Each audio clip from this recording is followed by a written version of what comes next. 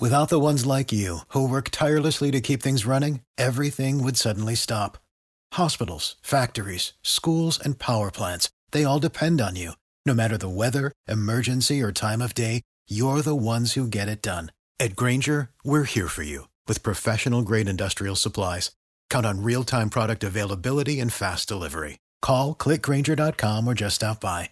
Grainger, for the ones who get it done. Every team, every topic, everywhere. This is Believe.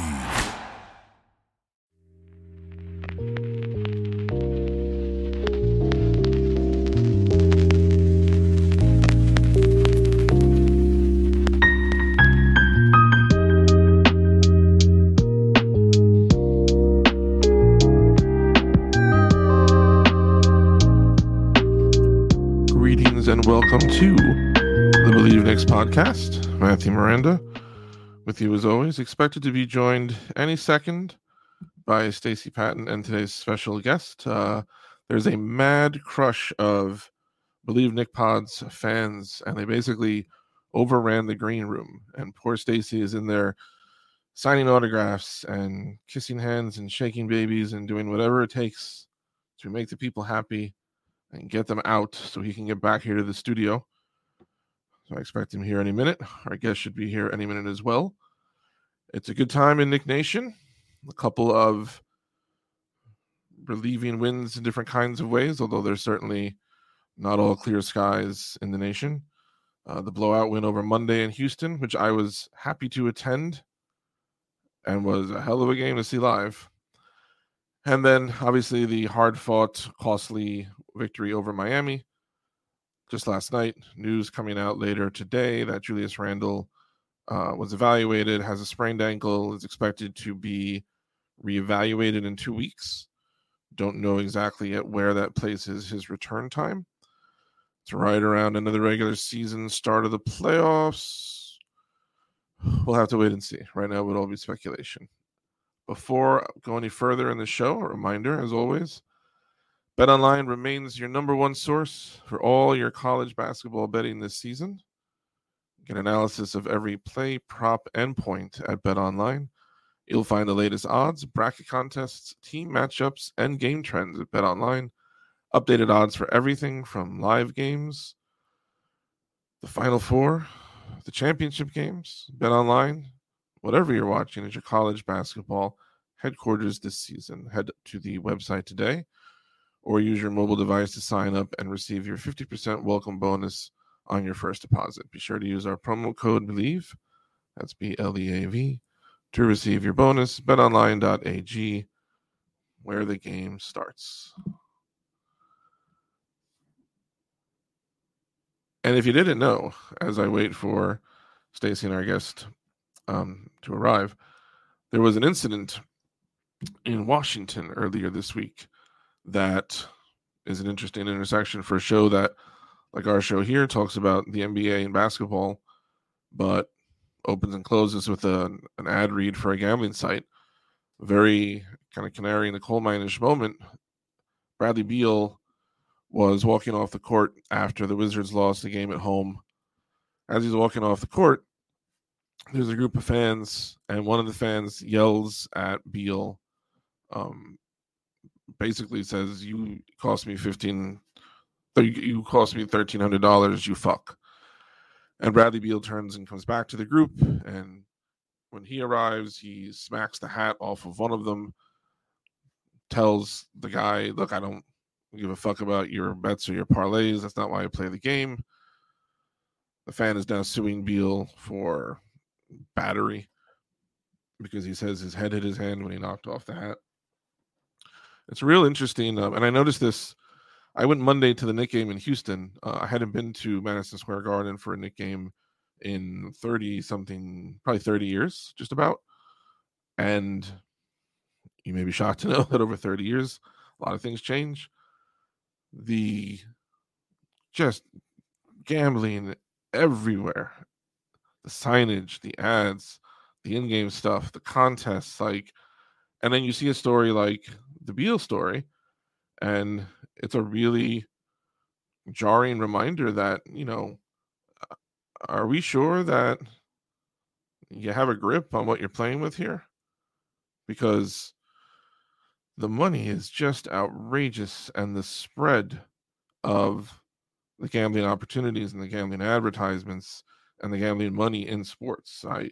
I'm really interested to see how the salary cap grows as a result of gambling revenues the next 5 or so years in the NBA.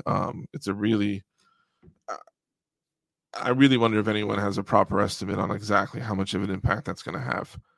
And that's just on the financial, and that's just on the salary cap and max salary slots related to it. But when you just think on a human level, there was the writer for, he writes for Real GM. His last name is Wilms. I know his first name starts with a J. It's Wilmes.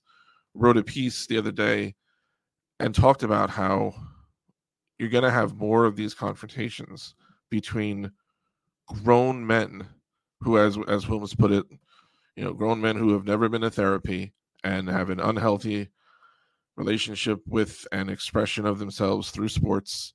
And the game is increasingly being played by younger and younger people, children by some legal definitions.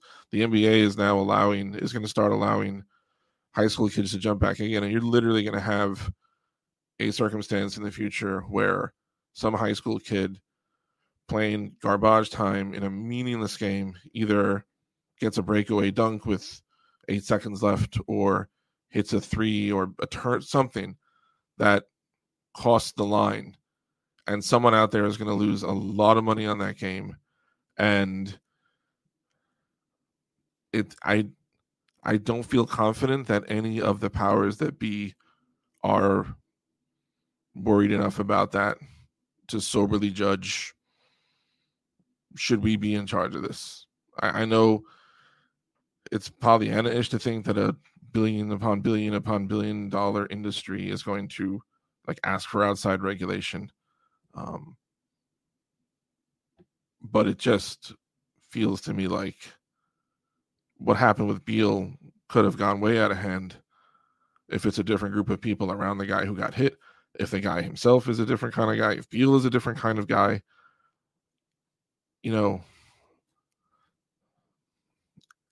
It's a big, big can of worms that I don't think we've come anywhere close to really getting into at this point in sports. And because you see it everywhere, basketball, baseball, soccer, every single sport, I think the Bradley Beal situation is a sign that there is more to come in this discussion.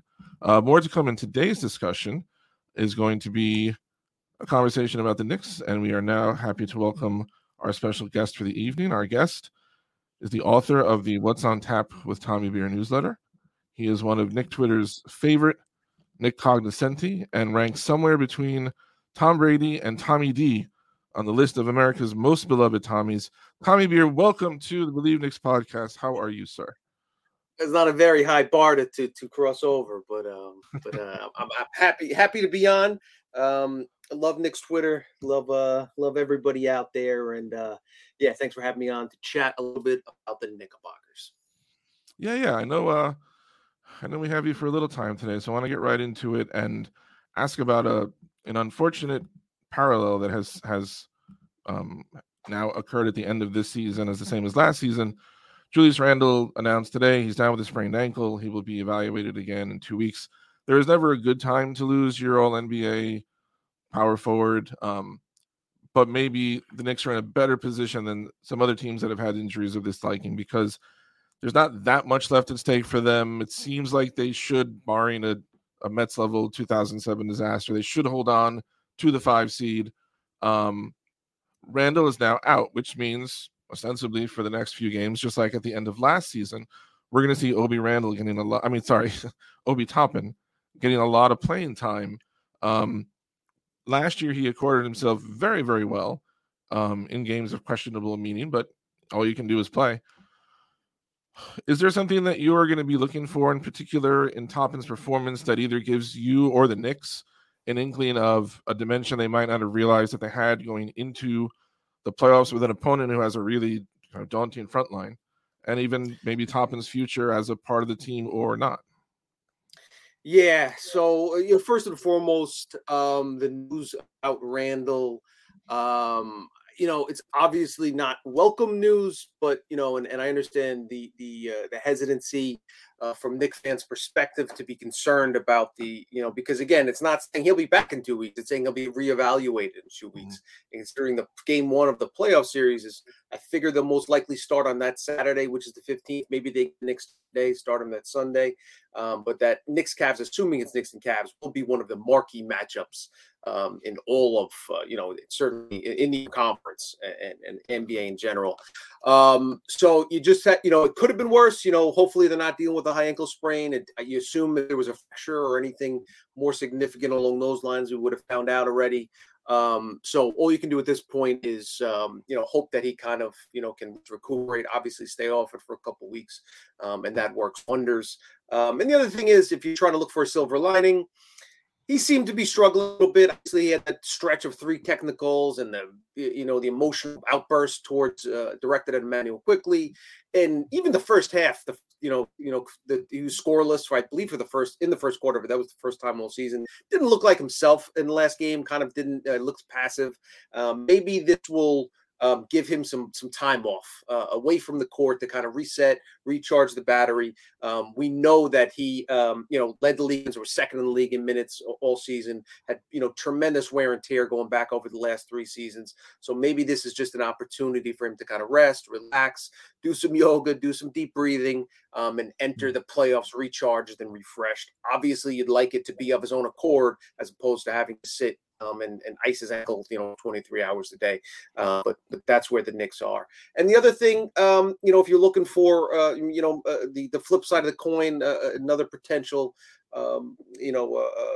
benefit of this unfortunate injury is, as you mentioned, the Obi Toppin situation. The Obi fans have been calling for Mr. Toppin to receive significant minutes, going on years now. We saw what he did, as you mentioned, the end of last season, played incredibly well in games that weren't all that meaningful. And here we are now. He's going to have an opportunity to play significant minutes. Fortunately for New York, we know that Josh Hart can play the 4. Tibbs has talked about RJ playing the 4. Sims might get some increased minutes off the bench. So there's, it's not like they're locked in. It's not like Obi's going to, all of a sudden play 38 minutes a night. If he's struggling, Knicks will have some opportunities to mix and match, especially in their closing lineups. And we saw perfect, for instance, yesterday when the Knicks went with that Josh Hart at 4 and, slash Barrett. So again, plenty of options to succeed. But yeah, listen, Obi's been asking for this opportunity. He's in private conversations, been hoping, certainly wouldn't wish injury on Randle, but, he's a confident player. The guy was a National Player of the Year, top 8 pick in the draft. He's shown in spurts the end of last season what he can do when given extended opportunities. And he talked about, I don't have to look over my shoulder. I know I'm playing more than 6 minutes at a stretch. I can, as far as on the court, I hope that the Knicks put him in a position to succeed. Tibbs, you can criticize Tibbs for a bunch of things. You credit him for a lot of things, and I'm sure we've all had those conversations, and we will continue to do so. One thing I've been critical of Tibbs for is his utilization of Obi Toppin, basically since the day he arrived. This was a guy that was a post scorer, led the NCAA in dunks during his final season at Dayton. And basically been relegated to a corner spot up 3-point shooter in New York. It's only gotten worse this season. If you look at it in terms of percentage of field goal attempts from 3-point territory as opposed to in the paint. I want to see him get some dribble handoff opportunities at the top of the key, some isolation opportunities on the block, mid-range, some of the stuff that they basically utilized Randle doing. I think it would benefit the team. I think it would benefit Obi to give him some of those opportunities to see what he can do. Because one, you don't know if how much you're going to need him in the playoffs. Does Randle miss game 1 and game 2? Is he out the whole first round? Even if he's back on game 1, it can only benefit by increasing the confidence of a key player that's going to play 12, 15 minutes a night in the best case scenario, meaning Randle's fully healthy. So very interested to see how these next 5 games play out.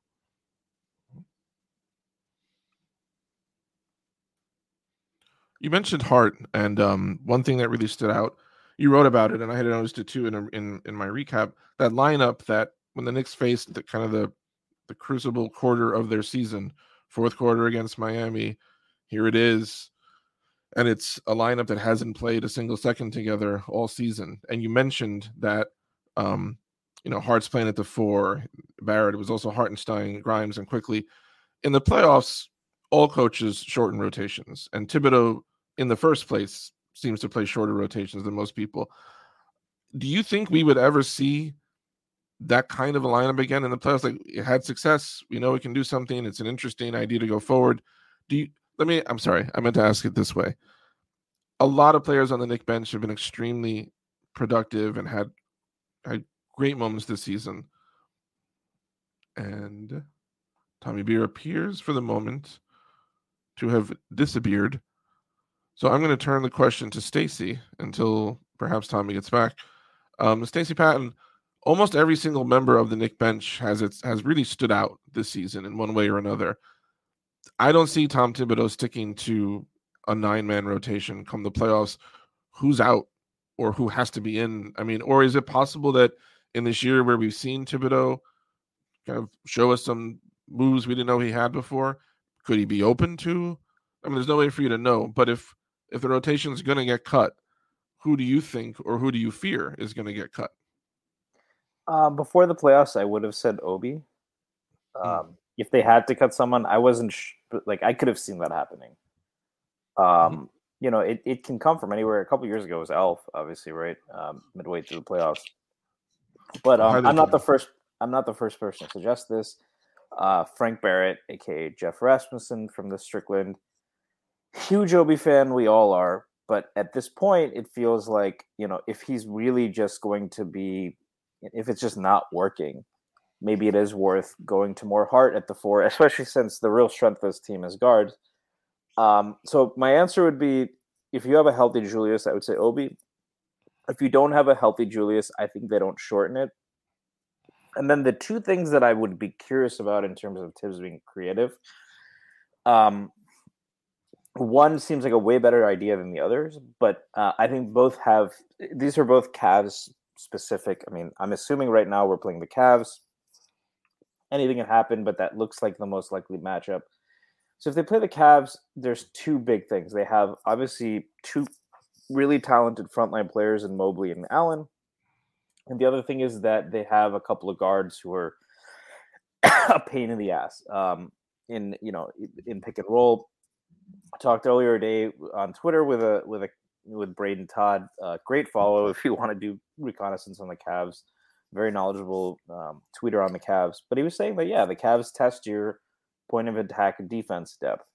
So one player if Tibbs was going to get creative and actually live up to the situational thing, I wonder if he will use Deuce McBride. Not to say the Knicks don't have good point of attack defenders, but one thing I've noticed is, something he's often gone back and forth is Quickley and Hart are solid point of attack defenders, but they're elite off-ball defenders. So the thing is, when you deploy them on a primary ball handler, we saw it. Hart was on Jamal Murray at the end of the Nuggets game that they won, and he did a great job, but you do lose what he gives you off-ball. Same thing with Quickley, and that's why I think often RJ will guard at the point of attack, even against the smaller guard, because I think they really like Quickley off ball, and RJ I think is better on ball than off ball as well, and Grimes is better on ball than off ball. But having said that, the depth, given that depth, and blowing up things like dribble handoffs and really just coming in and being a pest for a few minutes, I would be curious to see if they brought in a little more Deuce McBride.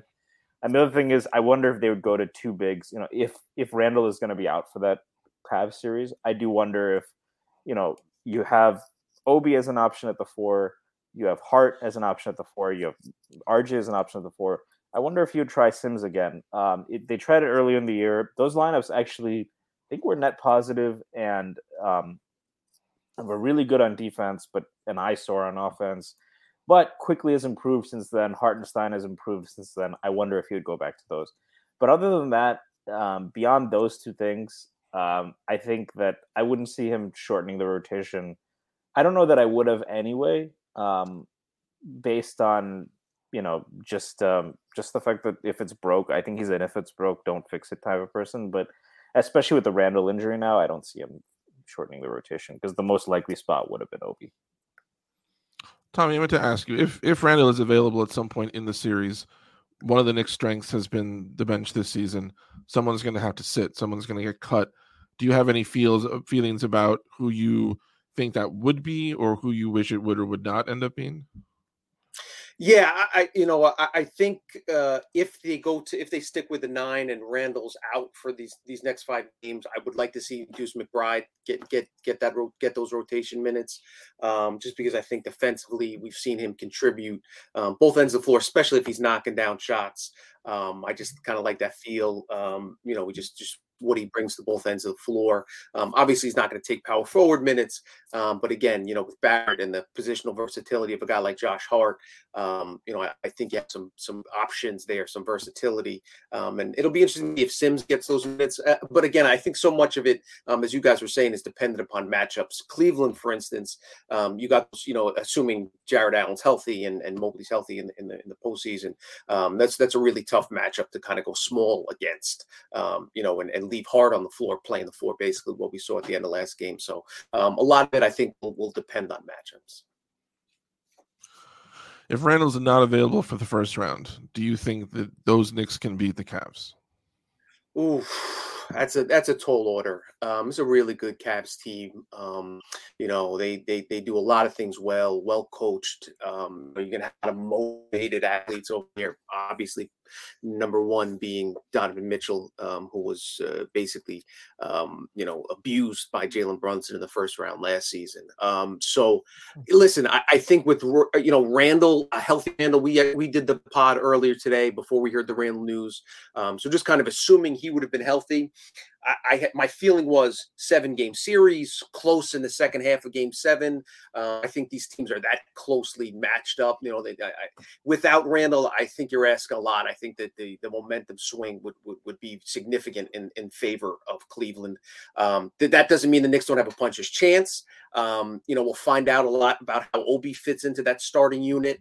I definitely wouldn't count out a team that has Jalen Brunson and Josh Hart, the 6th man of the year, Immanuel Quickley, Hartenstein, arguably the best backup center in the NBA. They're a really good team, a lot of depth. They aren't reliant upon their leading scorers. Many other teams are. If the Bucks lose their leading scorer, series over. If the Celtics lose if Embiid is out, series over for the Sixers. For the Knicks, they obviously can deal with that a little bit better.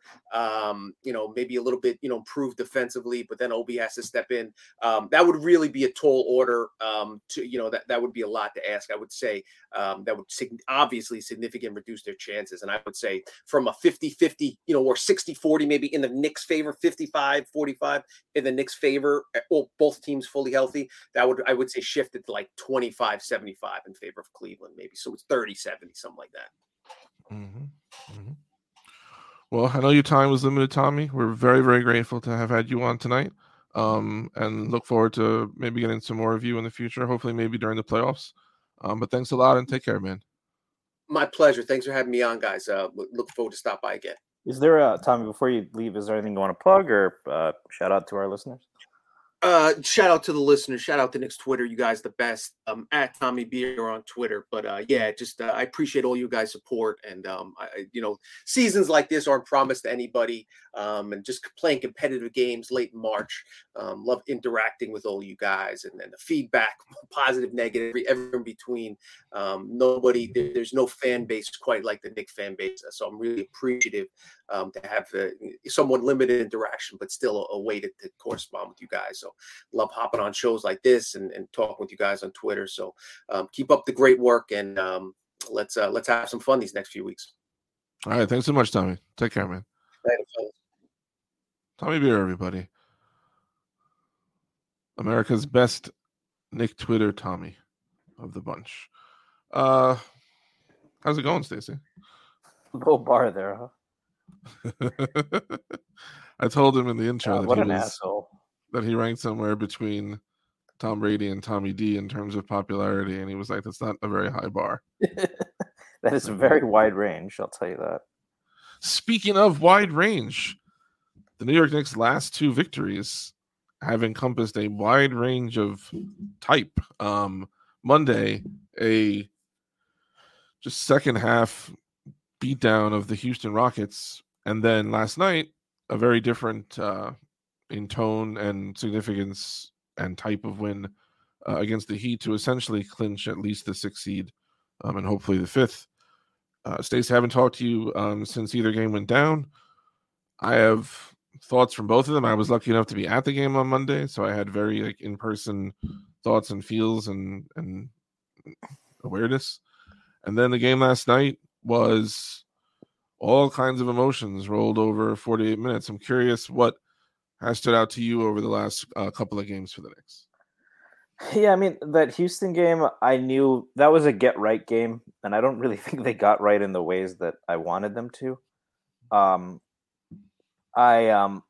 mean, I think what stood out to me about that game was, there were several players that game. Not even all of them had great games, but when they wanted to do something on offense, it just looked so easy.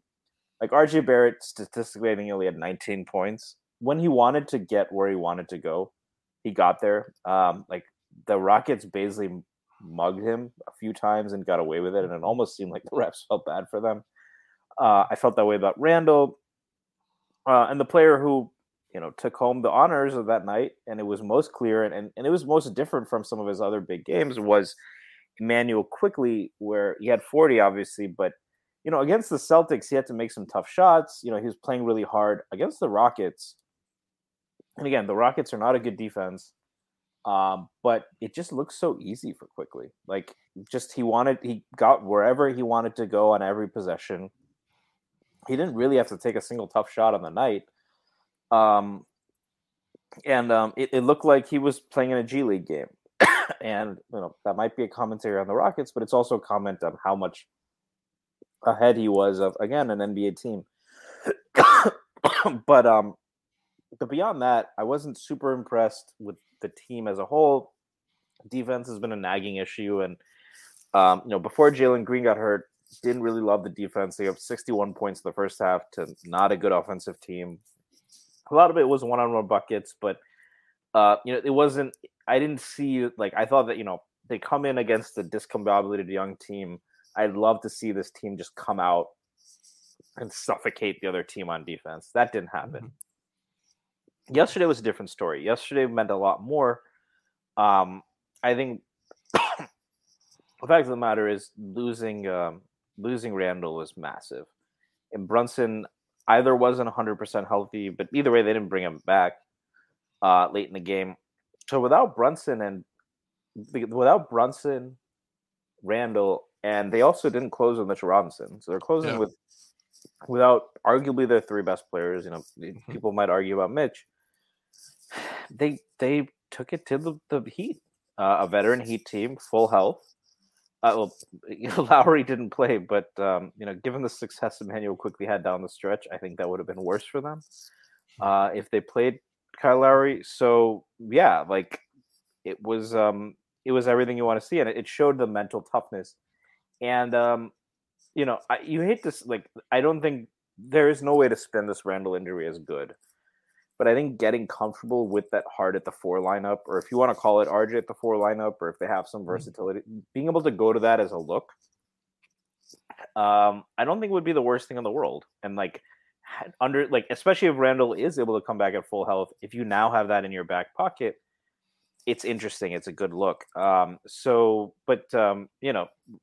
far as the takeaways from last two games, the big one is Immanuel Quickley is a starting level point guard who happens to be a utility super sub here. On a lot of teams, he would be starting point guard.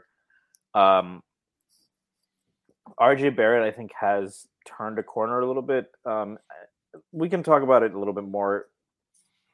There's been a lot of RJ Barrett has probably been one of the more polarizing players on the Knicks. My take is that I don't think he's been great. I think some of the people who are really out on him are overblowing things. But, I think that yesterday was a great example of why, I wouldn't, even if you're disappointed in the season, which is fair to be, I wouldn't be out on him because, he was 0 for 8 in the first half. Against a team he usually dominates. But instead of kind of, what we've seen sometimes is that he has a tendency to kind of keep banging his head against the wall or whatever. He adapted. He started playing off the ball more. Let the game come to him. Really redoubled his efforts on defense and made a bunch of winning plays. He ended up going 4 for 5 for 11 points in the second half, and was really important. And from a mental standpoint, as from like an understanding of the game standpoint, it's really what you'd want to see. And then the last thing, I haven't shouted him out enough, but Isaiah Hartenstein has been massive for this team. Like Quickley, I would say that he would start for a lot of teams, but he closed yesterday and he was better than Mitchell Robinson. This is not the whole fourth quarter, and he did it well. And it's just so many things. I tweeted this earlier, but his assists per game have gone up every month since like November. And this month they actually doubled. So last month was his high for the season. In February, averaged 1 assist per game. That was the highest of the season for any month. This month he's averaging 2.2 assists per game, which is right about in line with his Clippers average. And I think in the beginning of the season we kind of got both worst of both worlds because he's been for most of his career not a great defensive rebounder. I don't know if it wasn't emphasized or what, but I think that most people suggest it's just it was a lack of strength. So he was kind of a weakness on the glass. He hadn't adapted to the Knicks defensive scheme, so wasn't helping the defense. And they weren't using him on offense to his strengths as a playmaker. And what you've seen is now like obviously like he's really worked on his rebounding. He's actually just right up there with Mitch. His on-off stats are great, but also now you're seeing him throwing passes from the top of the key. I think Quickley had an amazing pass last night where he's in the corner. He pump faked, and then he found a crazy angle for Hartenstein. But Hartenstein deserves just as much credit because he cut from the opposite side. And the Knicks haven't, frankly, had as many centers who with that kind of feel for the spacing and all that. So Hartenstein has just been terrific, man, and he's going to play an important part in whatever series they play. Mm-hmm. Hartenstein, I was going to ask Beer about it. Beer wrote earlier today about Josh Hart and in praise of the do-it-all player, which the Knicks have not always had a lot of that kind of player on the team. Other than kind of abandoning the outside shooting, which I don't really mind. I think that's within how the Knicks work, and they'd rather have their centers near the rim to. I think they value Hartenstein's offensive rebounding more than whatever he might do shooting. But he has been incredible at pretty much everything else. You can play him with handoffs. You can have him facilitate facing the basket behind the arc. You can, he pick it and roll. He'll actually set a solid pick sometimes. His presence on the glass, his presence on the other end. He must feel a lot better than he did earlier in the season because there was just stretches early. There were long stretches for the first few months where it just looked like this person had obvious limitations and it was hard to understand. I was very excited about him. Of all their moves, I think, in the offseason, I was so excited to see this kind of big man that they haven't had since Kyle O'Quinn, maybe. Yeah, that was my comp when they got him. And I love point any kind of front court point. I love that. So I'm all excited. And I admit, I was completely done with him. Absolutely at a point of, this is comedic. This guy's like Charlie Brown with the football. Everything always goes wrong around him. And then he has been brilliant. And one of the, fingers crossed that there's no more catastrophic injuries, biggest differences about this team going into this postseason, even with the opponent, versus a couple of years ago, is going into a playoff series knowing that you have Mitchell Robinson and Hartenstein with Sims way in the back if you need him, versus going in with Nerlens Noel, who did a great job that year, in a lot of things. But Noel just size-wise and Taj Gibson versus Clint Capella. There's I don't remember where it's from. It's a comic strip. It's from, is it a Far Side? Where there's it's a gerbil. It's a guinea pig. It's a bunch of guinea pigs and a real pig. And it's from Family Guy. It's a bunch of little tiny guinea pigs and a regular pig. And the pig is looking down and he's like, we all know who's in charge here. He's too happy to be that kind of, I think it's the same kind of thing.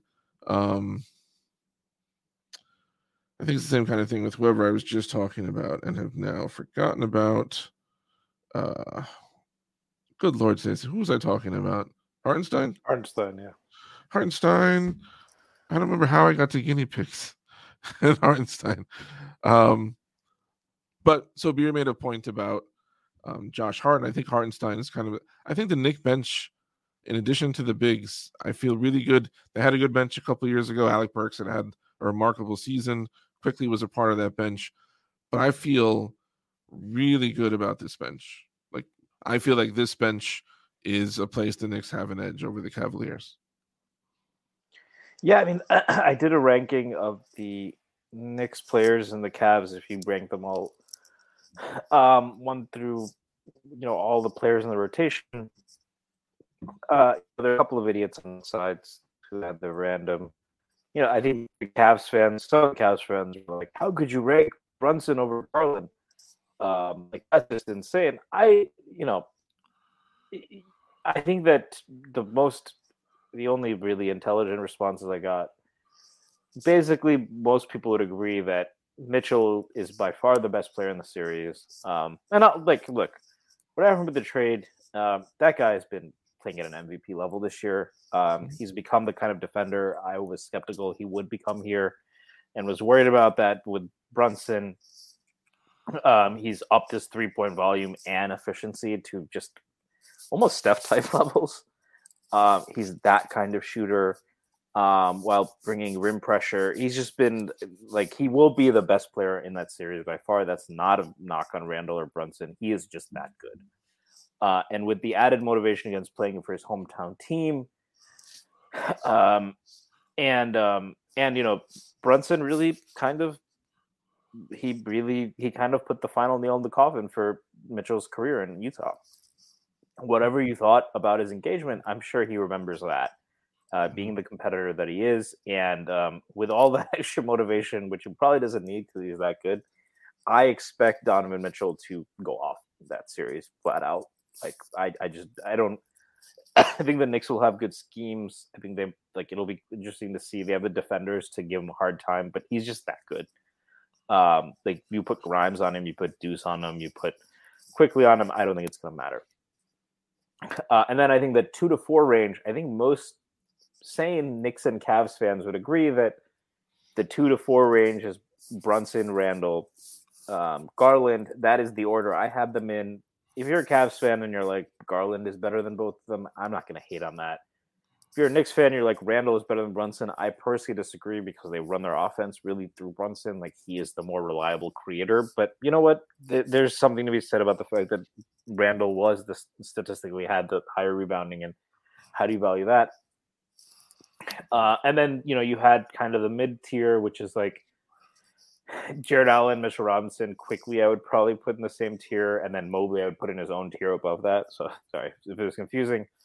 The only other controversy, there were people who said Mobley maybe should be in that top tier with the other 4 guys. That to me is interesting. Before the season, I would have said Mobley was better than everyone on the Knicks. I was very low on Julius Randle coming into the season.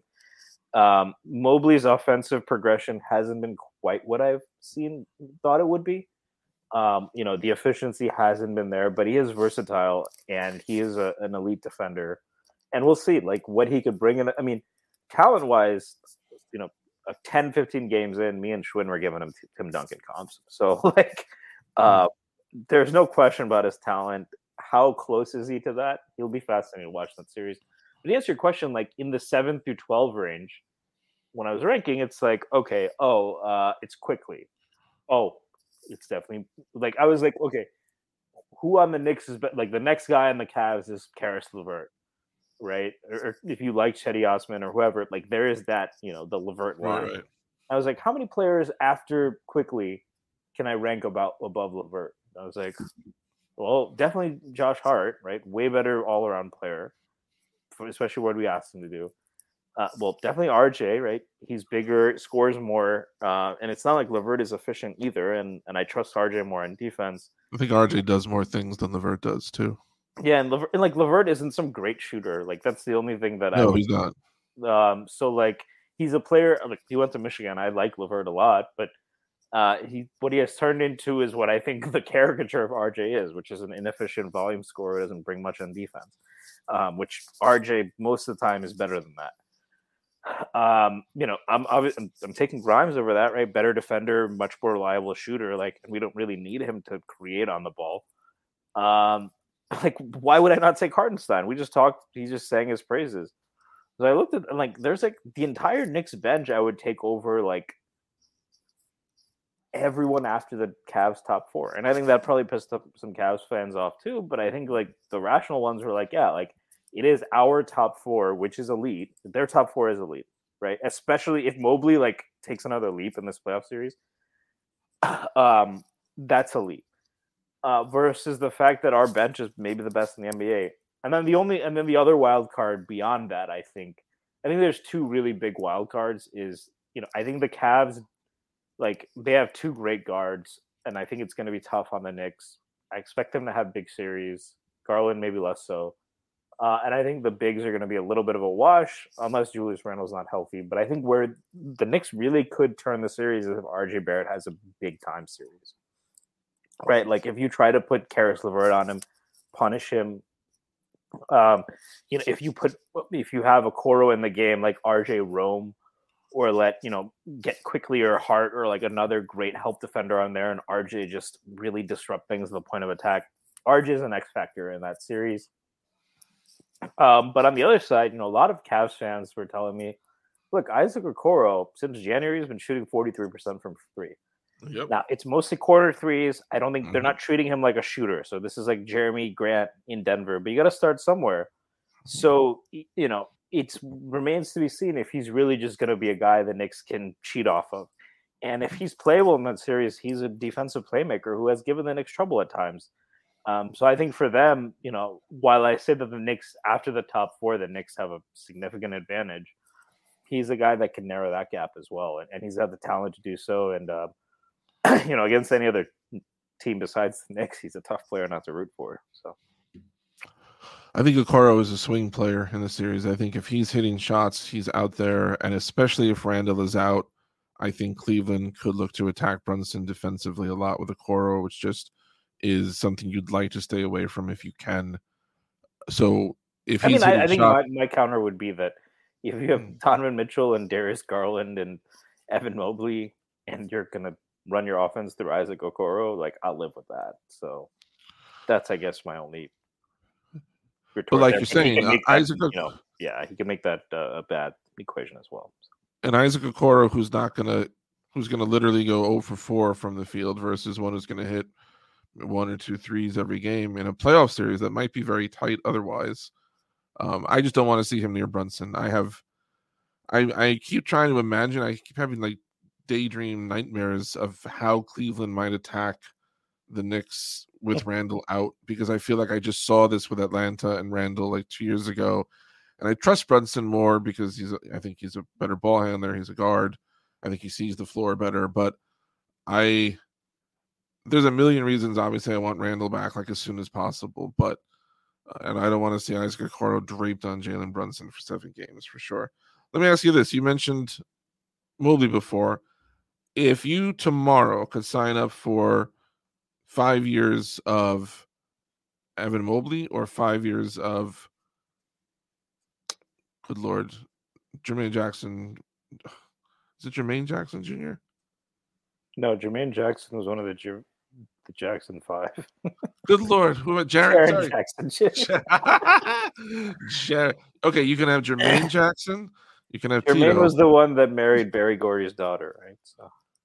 Okay, so he's taken. So you can have Mobley or you can have Jaren Jackson Jr. Because I looked at Jaren Jackson Jr. for a while the way I feel like for a while I wondered, like, he came up with all the hype and all the skill and the body and everything. And for many years, it probably hasn't even been many years, but it feels like it has. I felt for however many years he's been in the league, like, okay, I see that he can do things, but I'm not seeing the whole. And then this year, I feel like, oh, okay, that's the whole. And so I wonder, like, Mobley, do you see Mobley as a similar kind of player to Jackson? Do you think there's a higher upside or the same or less? So let me preface this by saying Jaren Jackson Jr. went to Michigan State, which makes me not like him. But when he was at Michigan State, The year he was there, Michigan swept Michigan State. And in the games he played, I noticed two things. I noticed that he would go guard Michigan's best player, Moritz Wagner, for 2 possessions at the beginning. In both games we played them, he swatted the shit out of 2 of Moritz Wagner's shots.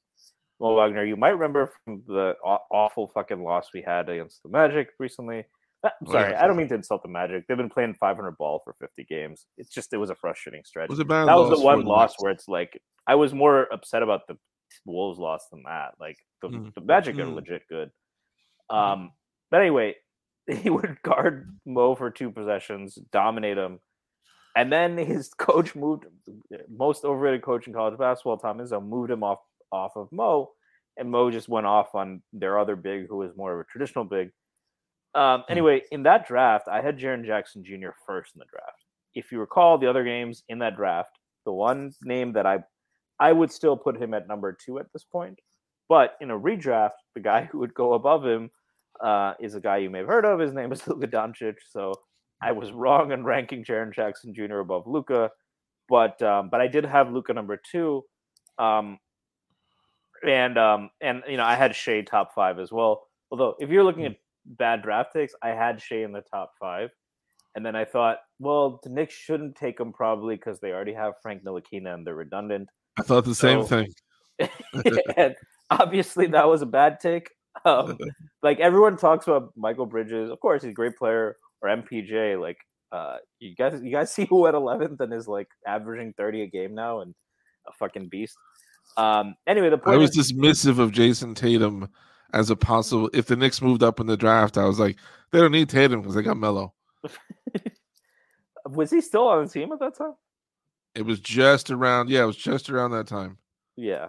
The lesson is you can't have too many wings, and also, yeah. Oh, I think Jason Tatum, like Melo, is a good comp for him. He's a way better defender, but stylistically. But the point I'm making with Jackson is I've been high on him. That said, he is not a good rebounder. His three, like I like why not. I like Jackson. Why I like Jackson is I think 3-point shooting and rebound and shot blocking is like one of the most rare skills. It's why if the Knicks keep the Mavs pick, the number 1 guy who I'm really high on is Taylor Hendricks, who's an elite shot blocker and shoots 40% from 3 on high volume. It's why there is a certain person who is supposed to be getting an extension in Washington, has had experience in New York, but at full health with some clear remorse about how his time ended in New York. There is a player in Washington who's 7'3", shoots the shit out of the ball, and can block shots. I would not mind bringing him back at all. That is the rare skill set. Mobley does not have the 3-point shooting down, but Jarrett Jackson is still at 34%, which to be a stretch 5 is really all you need, but it's not like he's Cat. He's a really good shot blocker. He's probably going to win Defensive Player of the Year, but I think Mobley's shown that potential. And depending on who you ask, he's either in that conversation or like on the cusp of that conversation. And I think in terms of feel and doing stuff with the ball in his hands on offense, he's much more advanced than Jaren Jackson was at his age. So to answer your question, I'm taking Mobley. Like, would I take Mobley in a 7-game series now versus Jackson is a legitimate question. I would lean Jackson, but it's very close. And Mobley's a few years younger. So like for the next few years and looking at his growth, and I'm telling you, like, yeah, I don't think that Tim Duncan comp was insane. Like, I think he's a generational prospect. And I think he could end up being one of the top 10, 20 plus players of all time. Just that combination of mobility, skill, coordination, feel, motor, athleticism. Like you're talking about an unprecedented combo there. So like in this draft, you wouldn't take him over Wembanyama. You would have a serious case over Scoot Henderson. And he'd go number 1 in most drafts. Jalen Green's been a great scorer. People were like, well, he deserved to go number 2. Now, relax, all right? Like, if you watch both ends of the floor, if you watch Evan Mobley this year, and that is one thing. I ranked Evan Mobley 5th. A lot of Cavs fans for like, I don't know, like, he's better. And, like, I'll give it to him. Like, his stats haven't been great this year. If you watch the Cavs play, he's a really good fucking player. Yeah. Is Jaren Jackson Jr. much better than Miles Turner? Yes. It's not close. He's a real Miles Turner. People don't close out on him. People will close out. I poo-pooed his 3-point percentage a little bit, but he is a real threat from three. He is on defense. It's like Miles Turner isn't a great rebounder. That's Jaren Jackson Jr.'s weakness. As far as switchability and like help defense and all of those things, it's why like there is a player like I would take Mitchell Robinson over Miles Turner like by a pretty handy margin. I would too. The rebounding is well, I would take Jaren Jackson over Mitch. So that's I guess part of it. But I think what Jaren Jackson Jr. allows you, like, here's like, and this is what kind of the intrigue for Taylor Hendricks is for me in the draft is, I think that like what could take, like in a playoff series, having an ace in the hole is a big deal. Now I'm not saying the Knicks are the peak Warriors, but one thing the Warriors had was they could go small with Draymond Green at the 5. Is there something that would allow the Knicks to play Julius Randle at the 5? Well, what you'd want, especially under Tibbs, but really like Tibbs isn't wrong about this. You would like that player next to him, the other front court player, to be able to block shots and shoot threes. Another reason why I wouldn't mind bringing back Porzingis. That's not to say I'm trying to move Mitchell Robinson out of here or Isaiah Hartenstein. I just want this in the Knicks' back pocket. So a player who could shoot threes and block shots. So, but like the thing is, that's really rare. Jaren Jackson Jr. is one guy who can do that. So he gives you some lineup flexibility, right? You can play him like a guy like Montrezl Harrell, right? Who's more limited than Julius Randle. You can only play him next to certain kinds of bigs because he can't shoot, but he also can't protect the rim. So that makes it so like Jaren Jackson Jr. opens up your lineup opportunities, right? That he's that kind of player. So that's a big difference. You can say that with Turner, but he's not as mobile. Like he's not mobile enough to play the 4. So he's still a 5, and I think people overrate the shot personally. So, and like he's not like and Jaren Jackson Jr. like he might win all, and like he might be the defense player of the year. So I don't think it's particularly close.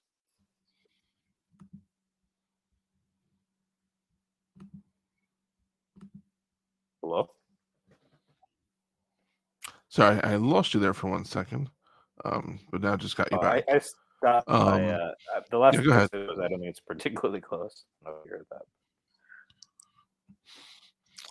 Yeah, I think it was the percentage that stood out to me when you mentioned just that one number. But when I think about Jackson, Turner to me feels like an elite shot blocker.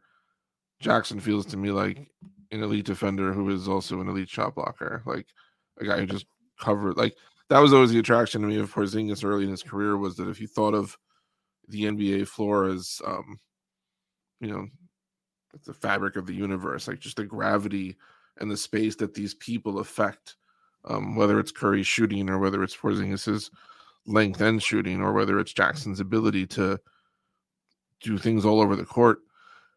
I think that's what I was trying to get at before when I talked about the Knicks bench and about Hartenstein in particular, that it feels more to me like a couple of years ago, even the team that was good, like that team had everything covered, but if you lost one player, you might not have someone else who could like, it wasn't necessarily a bunch of multifaceted players who combined to make a good team. It was a team that had everything spread out. And I feel like a lot of the positives about this team boil down to having a number of players who do a number of things like well. And why, as Beer was saying, they might be in a better position to handle whatever Randle's status is than most teams would be if the same thing happened to their best player. Yeah. I mean, I think that there's no way to like, here's the thing. Like, I think that the Knicks fans have for a while on Twitter, I've said this, like, I want no parts of Joel Embiid, and I definitely don't want any parts of Joel Embiid and James Harden. We've beaten them this year, but like the games where we've lost are very instructive to me. The Knicks play well and like look like they should be dominating, but at the end of the third quarter ends up being tied. And then the Sixers are like, oh, we can just play Harden and Embiid together, or we can just spam Harden possessions, and the Knicks die. Like, because we cannot guard both. Like, that's just the fact. We can't really guard either. Like, we can put Grimes on Harden, but they've had to double Harden and they've had to double Embiid. And I don't see good solutions for that because those guys are just that good. Like, that's not a knock on the Knicks. I don't know why. And like, to me, like, if I look at that and then add in Maxey, add in guys like Anthony Melton, I think people are sleeping on them. So compared to that, And compared to the fact that the Cavs' main strength is guard scoring, and like our main strength is like how many good perimeter defending guards we have. I think people have said, the Cavs are the better matchup. We should not confuse the Cavs being the better matchup for them being a favorable matchup. They've been consistently in the top 3 or 4 teams in the league in net rating. So we shouldn't confuse that with being a favorable matchup. It's a matchup where Tommy said 55-45 at full strength in the Knicks' favor. I'm probably closer to 45-55, if that. And there are shades of like I felt really confident before that Hawks series, and granted, things like Mitch being out played a factor. Julius Randle turning into a pumpkin. A lot of those things won't be factors this year, but one thing that will be is the fact that we're playing a much better team. This version of Donovan Mitchell is much better than Trae Young. They did not have a player like Darius Garland. Jared Allen and Evan Mobley are both better than Capella. They don't have the number of wings they had to kind of torture the Knicks in that series, but it's a better team. And they've been like, we should understand Cleveland is like a really good team. So it's a more favorable matchup than Philly because they don't have someone like Embiid. That doesn't mean like we necessarily have great odds against, or like, it's going to be a dogfight. I think that they're evenly matched. I think most rational Cavs fans would say that too. But the consistency with which the Cavs have played this season, that's a tough matchup no matter what. Without Randle, I mean, like, could I see it? Yeah, I mean, Brunson would have to go nuclear. Quickley would also have to go nuclear. You'd probably have to play them both together. You would need an incredible defensive Grimes to stay aggressive the way he has the last few games. Yeah, you need Grimes to shoot the ball well. You need RJ Barrett and Hart to just be incredible at the 4. Let me throw this to you, actually. The last time I remembered this, right? When I was 10 years old, I had an uncle. My uncle went to Oklahoma State for his grad school, but he had just come from India. So he adopted the Texas teams because there really aren't Oklahoma teams there. So he was a Spurs fan. And in 1999, when the Knicks played the Spurs, that was a great run. And then in that final series, he was like, who's going to guard Duncan and Robinson, right? Like, you don't have 2 guys like that. And I was like, we have Camby. And he was like, who's going to guard the other big? And I was like, Larry Johnson. But if you paid attention, that did not work out well. And that's what worries me is like Mobley is no joke. And if we have to guard him with as great as Josh Hart has been, as capable as I think RJ Barrett is and as strong he is, like it's going to be dicey. If like, I don't think the Cavs would run their offense through Mobley anyway. Like they're not going to like, they're going to like, that's the same thing I said, like with Okoro, right? Like, I don't think they're going to say, oh, you have Brunson and Okoro, we're just going to post them up. They might do that a couple times, but like, this is a Donovan Mitchell team. But it's the glass. Like, can you trust, especially RJ, who's been inconsistent on the defensive glass, can you trust him to like defend the glass against Evan Mobley? These are things that, and the Knicks need to win the battle on the glass because they're not a great shooting team, they're not a bad shooting team, but that's one of their main things. So it's going to be tough. We just got to hope that Julius can get healthy and get back to full strength by the playoffs. Especially because, as is the case with the Knicks, the Cavaliers on both ends are an elite rebounding team. I'm glad you mentioned the 99 finals before we go, just because another memorable moment from that series, of course, when Latrell Sprewell dunked on Jermaine Jackson Sr. Oh, I'm sorry. That was Jared again. That is going to be all for this episode. If you can't wait to see the Knicks and Cavaliers play, you don't have to. Their next game is in Cleveland on Friday, and then our old friend, who I initially thought was named Kristaps Porzingis, will be in town with the Washington Wizards on Sunday. Knicks are winding down their last handful of games of the season. After that, it's a pair of games with the Pacers sandwiched around a game in New Orleans, which is just always a weird ass game. There is a game in New Orleans they call the Rising Sun.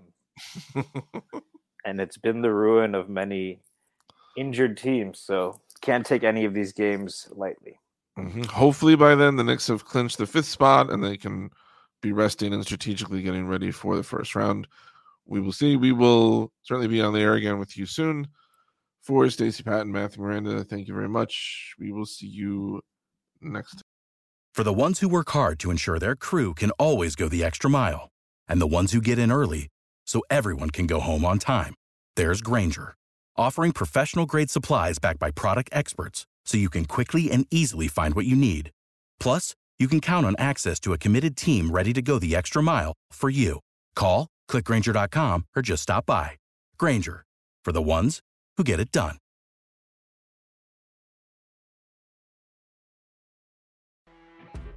You know when you're listening to a true crime story that has an unbelievable plot twist that makes you stop in your tracks? That's what our podcast, People Are the Worst, brings you with each episode. I'm Rachel. And I'm Rebecca. We're identical twins who love true crime cases that make you say, didn't see that coming, and we hate the people responsible for them. Listen to People Are the Worst now on Apple, Spotify, or wherever you get your podcasts.